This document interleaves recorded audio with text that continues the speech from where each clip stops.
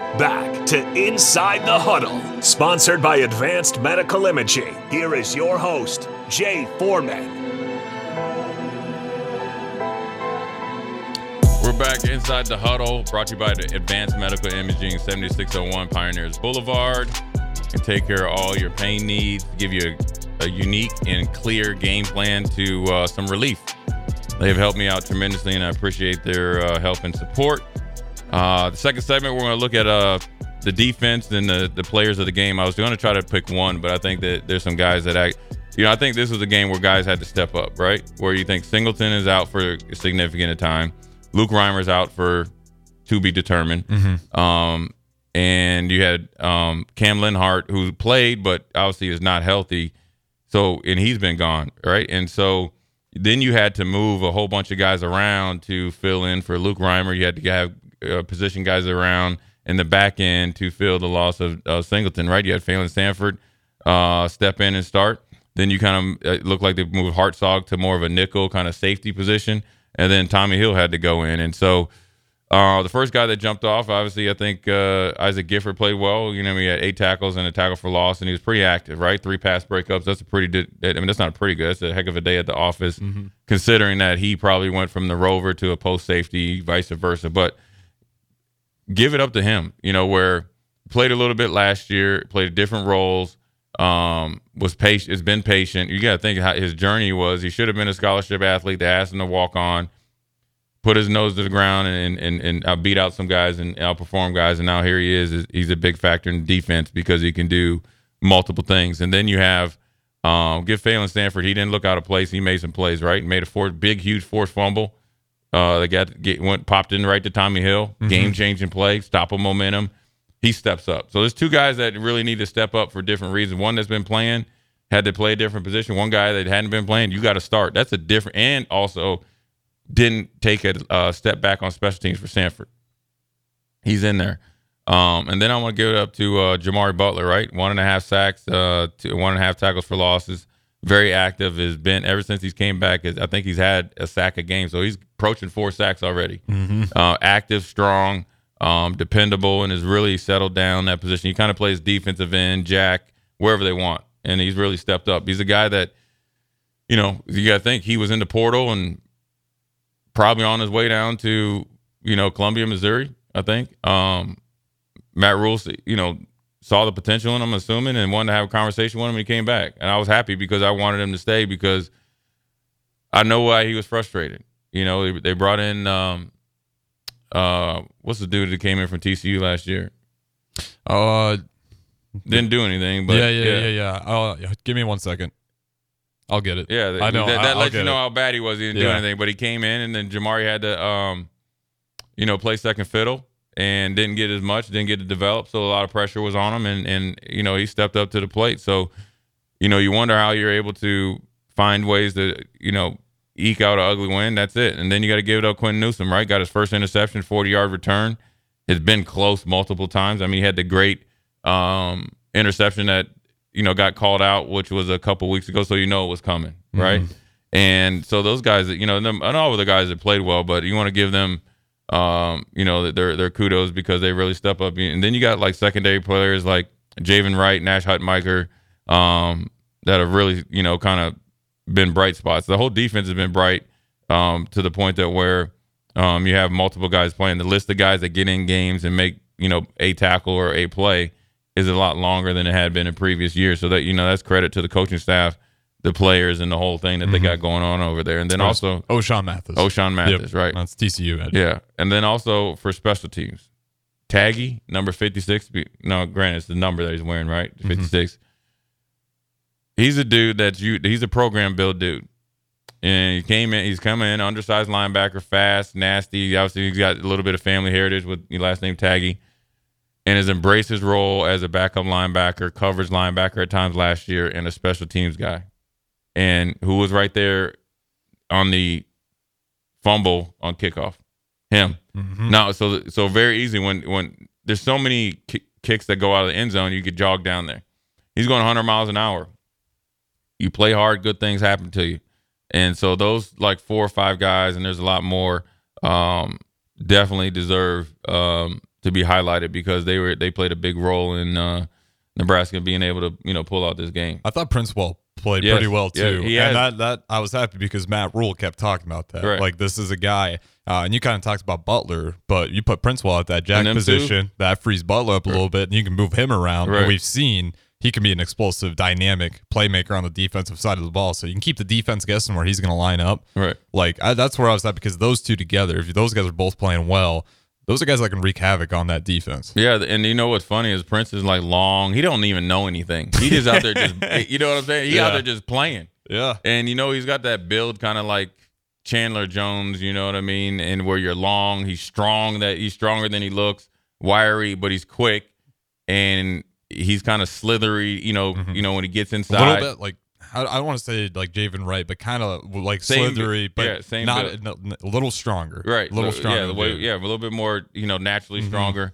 And then you got Jamari Butler that gives you position flexibility, and both of them are making plays. So they're exceeding in their roles, right? And so that can build depth. And so, you could eventually move MJ Sherman. You're able to move Mekhi Gabbert, to the inside linebacker. MJ Sherman could be a possibility.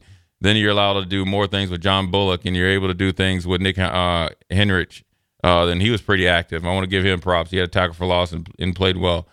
So you're able to build depth by allowing your young guys to do things that they're naturally good at, and that's what a coach and a coaching staff is supposed to do.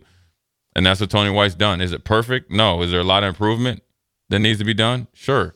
But it's a great way to go in the bye week to be able to have things that you've done well and things that you didn't do well. You can always refer back to that Michigan game, and then they're able to actually take that Sunday practice as something that they wanted to replicate into the game situation. So they have some checkpoints that can keep them in check, but then also motivate them, and especially on the defense and special teams. And they've done a really good job of exceeding expectations. And then offensively, you could easily be Heinrich Harburg or somebody like that. But I want Thomas Fidone. For the last 2 years, he's had some unfortunate injuries, in practice, never in the game. So, first of all, to be steadfast, motivated, confident in yourself, to keep hitting the rehab and the reset button. Probably could have played some last year. Then you get back for spring and they hold you about a little bit. Every week he's getting better and better. You want to give him his props, man. I mean, listen, I know, he kind of put himself out there on Twitter what his long-term goals are, and, I probably wouldn't have done that. But, at the end of the day, I'm looking at what he's doing on the field. They're targeting him more. He got 6 targets. That's a quarterback's best friend. He caught 3 of them. Big pass, with the 21-yarder, kind of soften the defense up and kind of give the, quarterback confidence. So, for him, you want to give props because the mental toughness that it takes to come back from 2 injuries as a young player that hadn't done anything, and every week he's getting better. The first couple games he's like, I don't know if it's going to be there. Then as he started to play, you start to see some more, and he's getting better and better. And along with Borkature, they're starting to be a decent little duo. And if they can create a kind of connection with Harburg, you can see this offense hopefully take off. So those are my kind of like players of the games, guys, I want to highlight. Harburg played good. I think he played a little bit better. The passing, the passing and for him, he's doing a lot of things good. He's winning, right? He's physical. He's tough with the ball. We got to get a little bit better. Illinois, that's Jim Leonard up there, ran a couple of different coverages on you. And that's what you expect with a young quarterback. But we got to get those fundamentals under wraps, young man. Mm-hmm. He's got to work on that touch pass and that option game a little bit. The option game is crucial. That's a feel thing. So I'm not gonna say he's just bad at it. I do think that just takes time. It's a rep, and watch it. Mental note. And be willing to make mistakes in practice. Yep. Go full speed, right? The passing has to do with fundamentals. And when you watch him warm up before the game, he don't do this. I think he's just in the mode, get the job done. But that's where the touch is so sporadic. Mm-hmm. That's where the inaccuracy is so sporadic. He's a big, strong kid that doesn't use his big base and strong legs to be more accurate.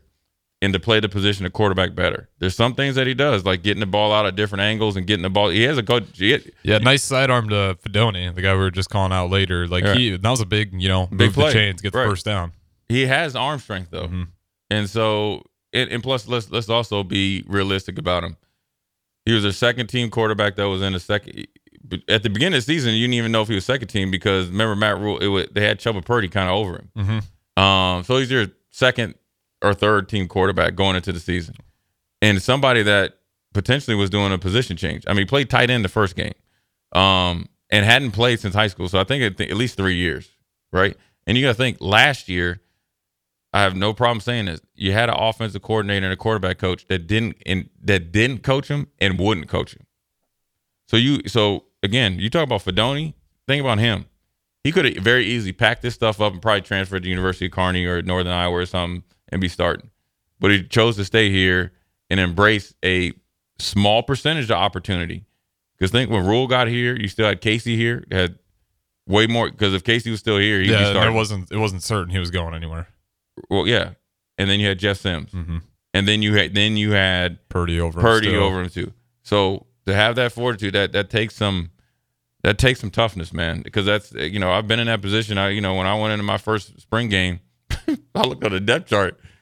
What's funny, Harrison? The depth chart there was like 7 of us. I was 7, right? But the funny thing about it is, I don't know if you ever seen the program when the dude sees his name. I kept looking at 1, 2, 3 like there was a misprint. And then I was like, oh, maybe 4. And I kept going. I'm like, number 7. I will never forget my first spring practice, first padded practice. I think either whatever or the first week. I think I counted up all the reps I got in team settings, and it was probably about 7. The first practice, I think I got 2 reps. I have no problem saying I went back to the dorms and I was crying. I was like, dude, I'm never gonna make it. I was like, they might send me home. I didn't know any different. Well, that's the era too. I mean, they had guys. Well, yeah. So but here's the problem: you had 2 seniors that left. So I was like, it's open competition. But they had guys that they felt more comfortable with. And I was a redshirt freshman, and I needed to get in the weight room. I showed up pretty much like malnourished. I was doing everything I could, to get stronger and stuff. But I was like, man, I'm not getting a chance. I ain't never gonna play.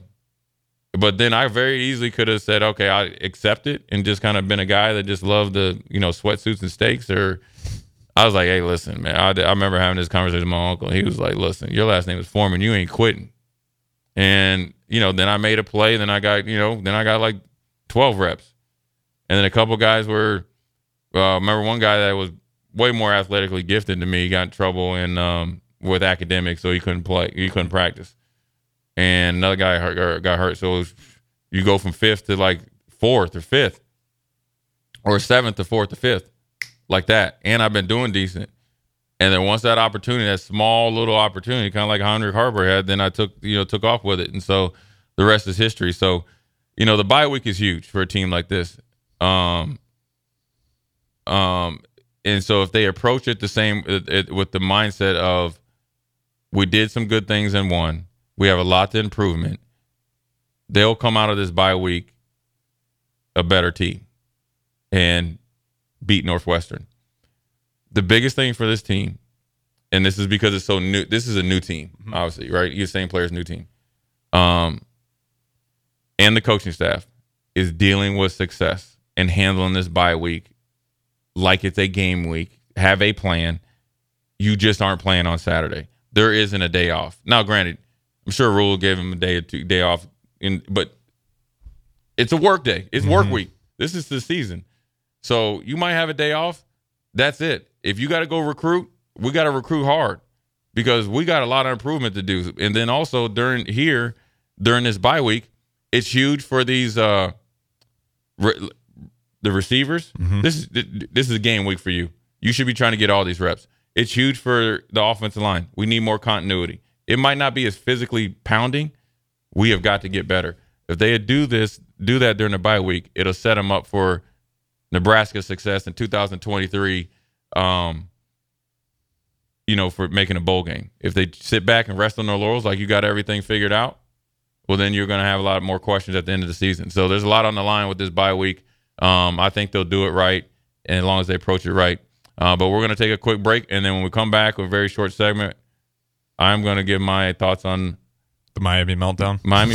And it hits at home. Mm-hmm. I grew up Miami Hurricane household. I love Mario Cristobal. If I don't vote for I pull for Nebraska every weekend, I pull for Miami as well. That hurt me, man. I didn't realize that. Yeah, well, everybody in my family went to Miami besides me. Oh, man. Yeah. I'm sure your family line was probably blowing up yesterday, too. Then. My dad has not returned a text message. He mad. So I'm going to give my thoughts on that. Jay Foreman, Inside the Huddle, brought to you by Advanced Medical Imaging. We'll be right back.